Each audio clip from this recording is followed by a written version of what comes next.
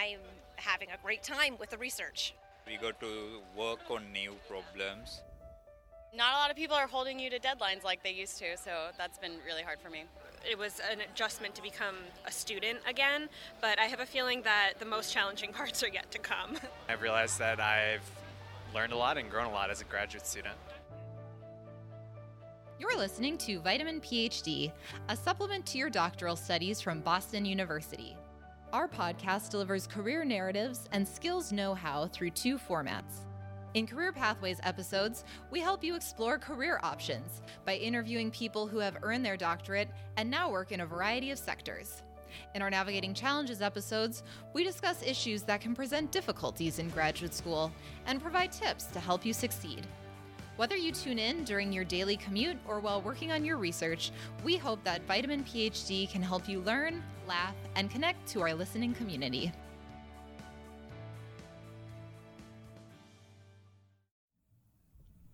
Well, hello everyone. I'm Sarah. And I'm Rachel. We're from Boston University and we're recording live from the GCC conference in New Orleans.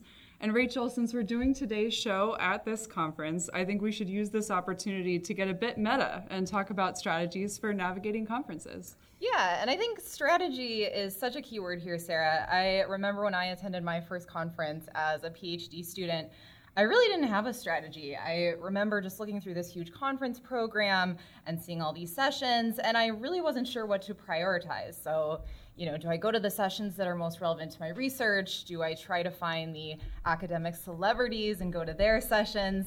And how do I do all of this for 3 days without being completely exhausted by the end? I think we all feel that way. And a strategy that worked for me was just setting simple goals for the meeting. And I think those goals can look like the things you just said, depending on what stage of training a graduate student might be in. And just keep in mind, one thing I didn't hear you say was there could be professional development opportunities at the meeting itself. So teaching development or other things that the conference is providing. And the advisor might have great input here. A graduate student could talk to their mentor and figure out what the right goals are for them.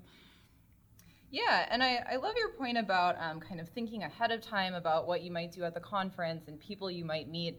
But I know that oftentimes there's all of these opportunities at the conference to make spontaneous connections as well. And one of those spaces where we can often do that is at the conference reception. So here at this conference, we've had a couple of receptions, and this is a common event at many conferences. And usually there's food and alcohol, and there's not really a formal structure like the other elements of the conference. And I think those components can sometimes make that a tricky situation to be in. Yeah, although the snacks are great. Yes. I do. So someone described this to me once. I felt very nervous approaching groups at a meeting, and they said, well, look for the group that is shaped like a croissant, so not a bagel. Look for the group where you can get an easy spot to stand and you don't have to sort of awkwardly wiggle in. And so that's a friendly group. That's a good way to start. Introducing yourself with the basics, your name, your institution, what you might be interested in the meeting. But don't forget also, as much as we all love to share about ourselves, or maybe that's just me, ask questions, make sure you learn about the people in your croissant.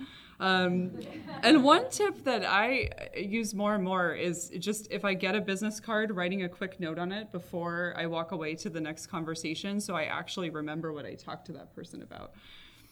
Yeah, and one area I want to mention as we wrap up our conversation today is the importance of reflection and follow-up after a conference. So to your point, a lot of times we're meeting people, we're learning all these things at the conference, and it's really easy when you get back to just kind of jump right back into our day-to-day responsibilities and forget about all of this great stuff that happened at the conference. So one of the things I recommend doing is taking some time at the end of the conference or maybe during your trip back home to spend some time making a list of action items. So maybe it's articles to read, ideas to consider further, people to email and follow up with. And so, doing that just kind of helps to cement everything that happened at the conference and ensure that we don't forget about all of those important things that took place. Yeah, and maybe those will influence new goals in an individual development plan or something like that. Yeah. Well, with that, we'd like to thank all of you for being our first audience. This is our first episode right here at this conference. This episode was a bit shorter in format because it was designed for this creative session, but visit us on Twitter at BU Vitamin PhD for more tips associated with this episode. Our next episode will feature an interview with Maren Wood, a co-founder of Beyond the Professoriate. And if you're interested in being featured on our show, visit us at our website, bu.edu Vitamin PhD, or send us an email at gradpd@bu.edu. And with that, we'll see you next time.